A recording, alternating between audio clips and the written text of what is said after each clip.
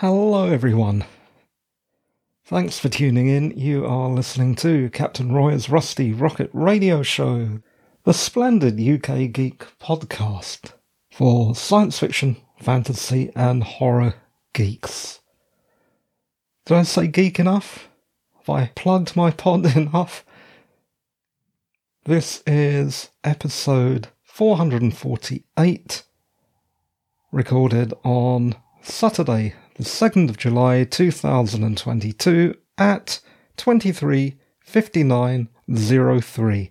Yes, we have just made it before midnight so that we can tape the second of 3 shows in our run-up to this podcast's 10-year anniversary, which is tomorrow in about less than 30 seconds now.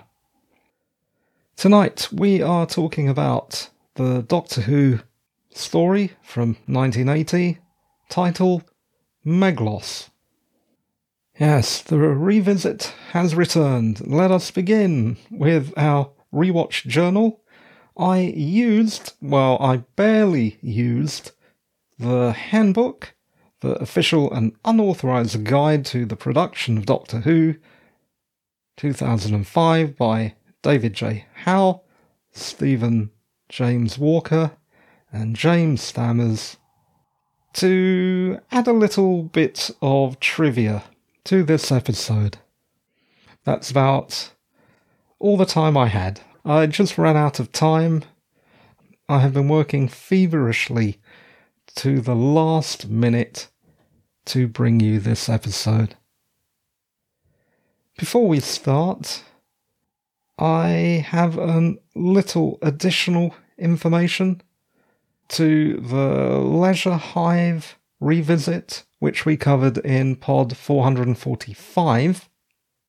There is a book called JN-T: The Life and Scandalous Times of John Nathan Turner by a chap called Richard Marson, a BBC former editor-in-chief of Blue Peter, and he has a lot of back knowledge of the BBC.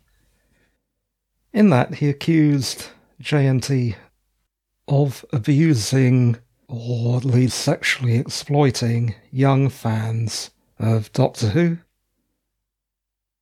If you remember Perry, who was the companion of the 5th Doctor, played by Peter Davison, and the 6th Doctor, played by Colin Baker, who was played by actress Nicola Bryant. Nicola Bryant had a well-publicised feud with JNT. JNT, though not my favourite producer, is, I think, not completely fairly also widely blamed for the axing of the show in 1989. I should at this point reiterate that I'm a fan of the characters and stories, not the actors and the crew who make the show, although, of course, I do appreciate their work, which means I tend to lose interest in the behind-the-scenes gossip and shenanigans. Obviously, I do not like the people who make the stuff that I like to be horrible. And though they often are, it doesn't change the fact that I still like the media, though it may, of course, dent my enjoyment somewhat. We've talked about other controversies in Doctor Who before. I know that William Hartnell was not the most pleasant of chaps, and that scene in the... what was it? That recreation of how the first show was put together. Do you remember that? What was that? Adventures in Space and Time or something like that? And Patrick Troughton may or may not have had a drug problem. Tom Baker, I think it's fair to say, was a fairly cranky chap.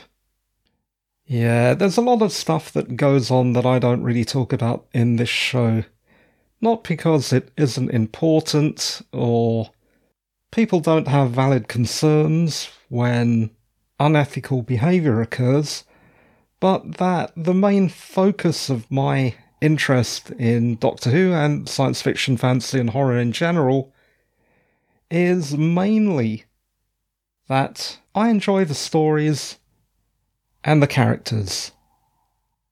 I'm not completely blinkered, but that's where my main interest lies. As a writer, I'm also interested in where the ideas come from and the writing. But again, my interest starts to flag when we are talking about the personal lives of creators.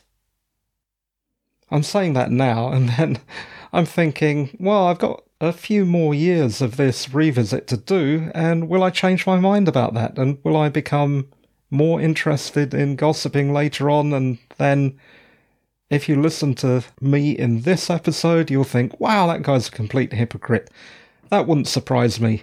This has been going on for so long now, this revisit, that I'm sure I've contradicted myself a million times. I'm sorry about that. Let's move on to the next thing that perhaps I should have talked about in our revisit of The Leisure Hive, and that is K9. I said that K9 left the show in The Leisure Hive. However, K9 did not bow wow out in that story. Sorry, that just came to me when I was writing these show notes. But in fact, the little doggy clung on until 1981, when he left with Romana in Warrior's Gate, and then occasionally appeared in specials and spin-offs.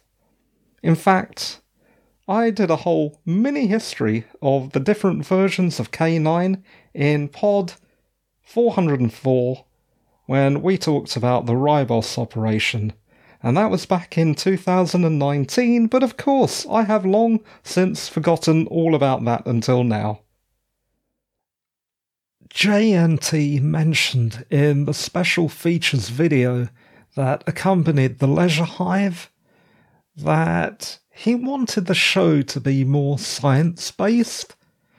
Honestly, I can't really tell, as this is Doctor Who after all, but the JNT era scripts, The Leisure Hive and Meglos, that I have watched play out so far do sound slightly more plausible, maybe? I don't know if that is the case, or that is just me taking JNT at his word and auto-suggestion. One of the reasons for these errors and omissions is that I've just been doing this for so long, I can barely remember what I said at the beginning of these revisits. Sometimes I'll look at the notes and think, I said that? Wow! Or, that's all I said about this amazing story? I should have said more. I suppose the other reason is that these reviews are happening mostly because after decades I am rewatching these classic Doctor Who stories in chronological order. And I'm doing it as a lived experience.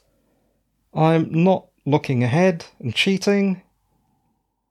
That is mostly because I don't want to spoil my spontaneous enjoyment of the show slowly unwrapping before me.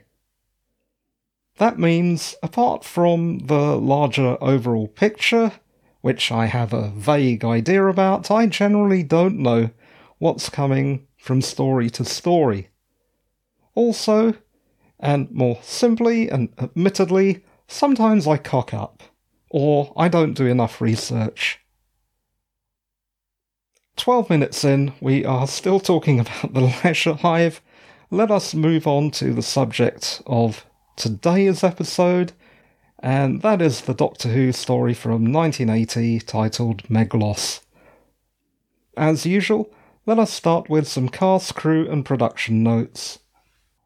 The Fourth Doctor is of course played by Tom Baker. His companions are Romana, played by Lalla Ward, and K9, still played by John Leeson.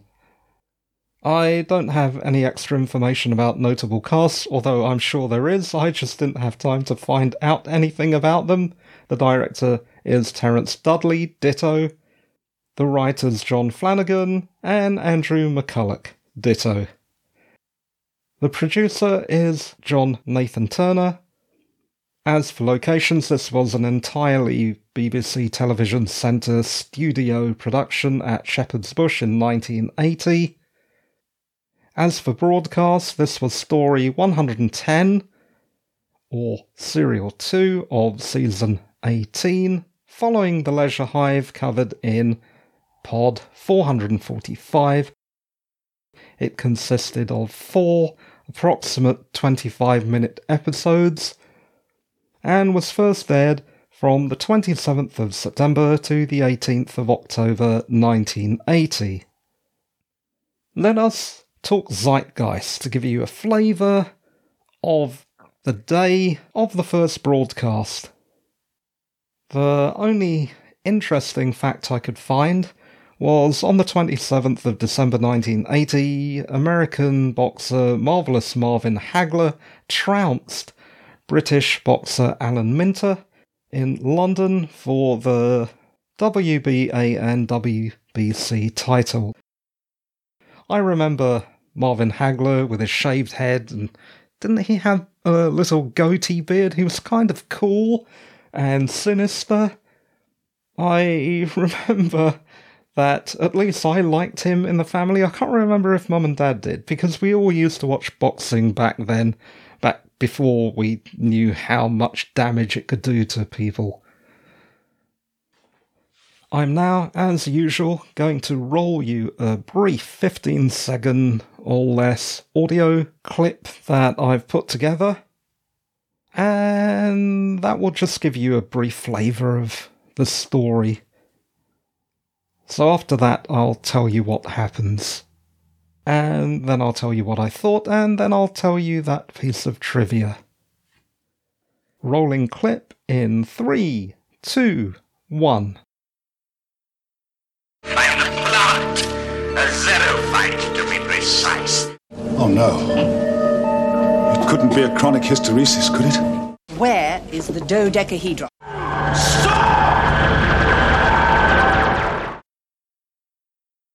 I hope you enjoyed that. Let me now tell you what happens in Meglos.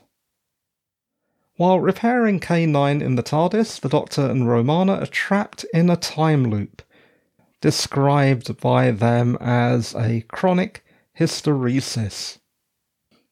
This trap has been set by Meglos, a super-intelligent cactus from a planet called Zulfa Thura. Meglos wants to steal the dodecahedron, an incredible power source from a planet called Tigella, which is a world occupied by the same species of humanoid, but split into 2 conflicting factions made up of skeptical technologists and religious fanatics. Meglos is helped by a bunch of space freebooters who have captured a human Earthman for Meglos to possess and use to disguise himself as the Doctor, because the Doctor is known to an important Tigellan called Zastor. And Meglos wants to infiltrate the planet Tigella.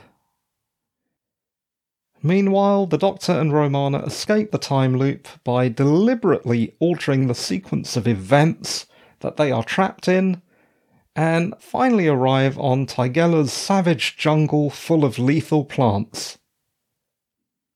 Meglos, however, arrived before the Doctor, and has already stolen the dodecahedron, so when the Doctor arrives he is immediately arrested, accused of the crime, and is prepared for sacrifice by being crushed under a giant stone.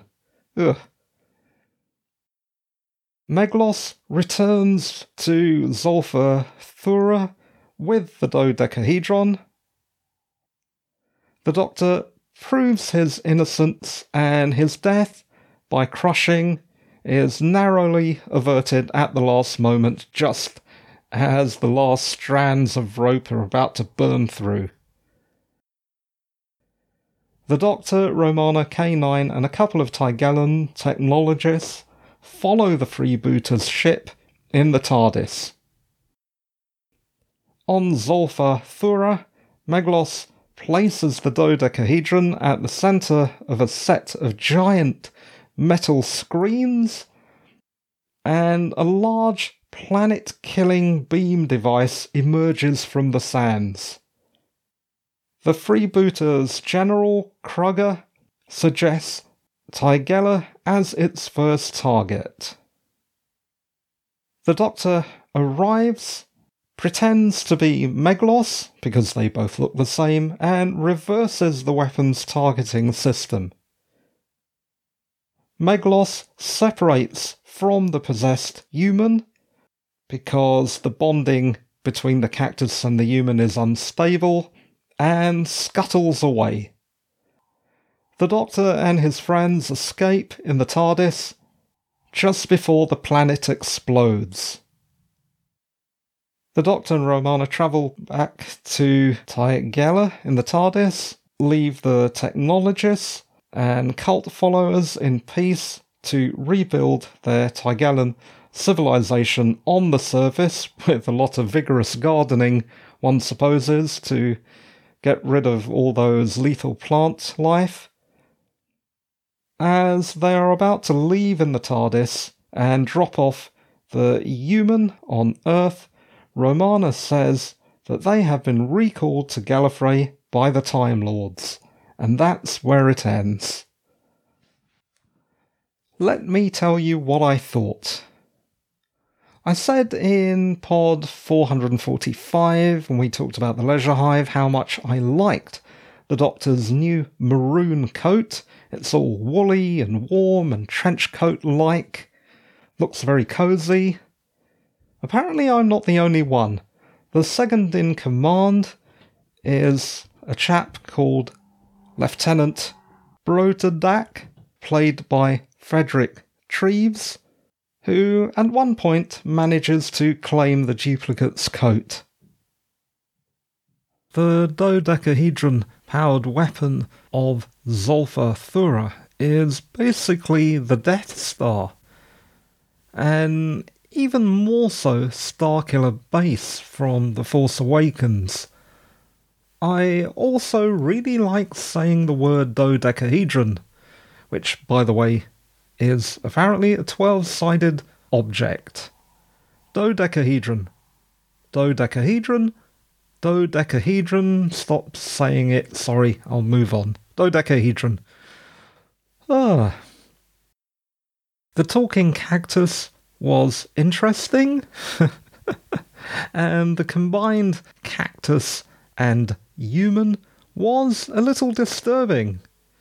A human with green lumpy skin and spikes. And we also see the Doctor in that form. But later on, when Meglos becomes a scuttling green squidgy thing, at the end, that was very silly and made me laugh. The barbarian freebooting rovers reminded me of the Graf Vindicay's army from the Ribos operation, talked about in pod 404.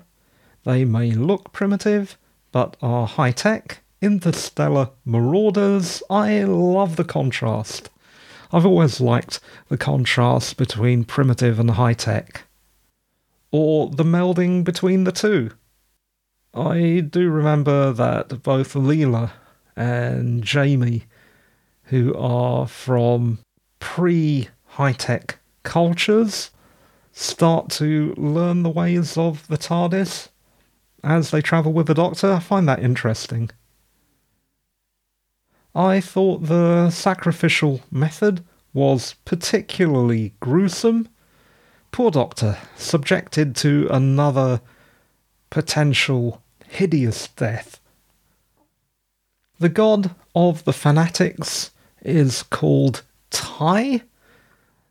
That is a confusing name choice because the word time is also used frequently in the story.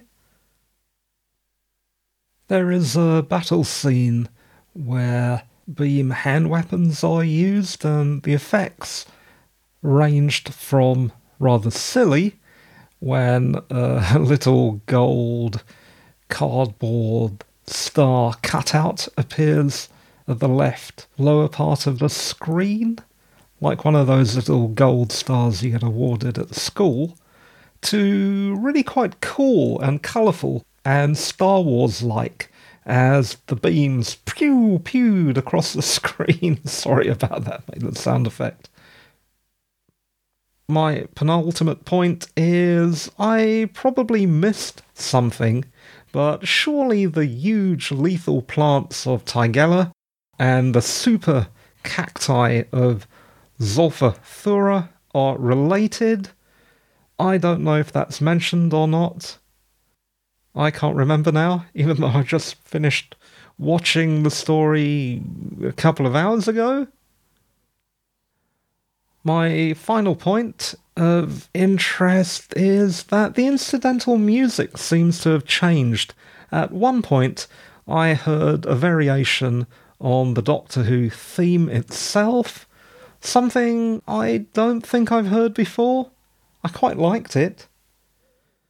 I will also say, though, that I do like the new theme music. I said it sounded quite metal, but the one thing I've noticed is it's quite sharp and piercing. It's got a lot in the treble range, which could become a little wearing, especially in the middle eight. I can't remember if I noticed how sharp it was then, how very bright. Anyway, yeah. Those are my thoughts on the Doctor Who story titled Meglos from 1980. Trivia. As I said at the top of the show, I've finally consulted that large tome with the very long title. I can barely remember. I have it right here. What was it again? The Handbook, the unofficial and unauthorized guide to the production of Doctor Who. I'm using it here to source some trivia, and frankly this isn't the best trivia. It is extremely technical and I'm sure quite boring, but the book says that some fancy modified chroma key technique called scene synced was first used on Meglos. If that is the case, the scene at the giant screens when I noticed chroma key was not very impressive, as the Doctor's duplicate appears semi-transparent. It looked wrong and it looked a bit rubbish. So I don't know what this amazing new technique was supposed to achieve, but it didn't achieve very much. If you work in production and are outraged by what I've said, please get in touch. I could do with the excitement. And that, my fellow Whovians, is it for our revisit of Meglos from 1980. As I said in yesterday's show, I have one more special episode to do later tonight, and that is our 10-year anniversary show. That should be fun. I'll try and make it a little bit of a party. Okay, a party of one. But look, YouTubers do solo shows all the time, and no one ever says anything about that. Why is it sad that I'm doing a solo podcast? Is it sad? Let me know. And, well, you know what, we'll talk about it then. I don't have anything more to say right now. Let's save it for tonight's special show. The show that you just listened to is produced, presented, and edited by me, Roy Mathur, a writer. Mathur is spelt M-A-T-H-U-R. You can find more about me or get in touch at roymathur.com. If you want to help, please review and rate the show on whatever platform you listen. Recommend it to a friend or enemy if you don't like it, or click on the contact or support link on the website. Thanks for tuning in, everyone. You were listening to Captain Roy's Rusty Rocket Radio Show, the UK Geek podcast for science fiction, fantasy, and horror aficionados. This was episode 448, recorded on Saturday, the 2nd of July 2022, but ending on Sunday, the 3rd of July 2022. Happy early anniversary, me. And the time at the end of the show is 004139. Thanks for listening. Be sure to tune in again, and bye-bye for now. Bye. I also really like saying the word dodecahedron, which, by the way, is apparently a 12-sided object. Dodecahedron. Dodecahedron. Dodecahedron. Stop saying it. Sorry, I'll move on. Dodecahedron.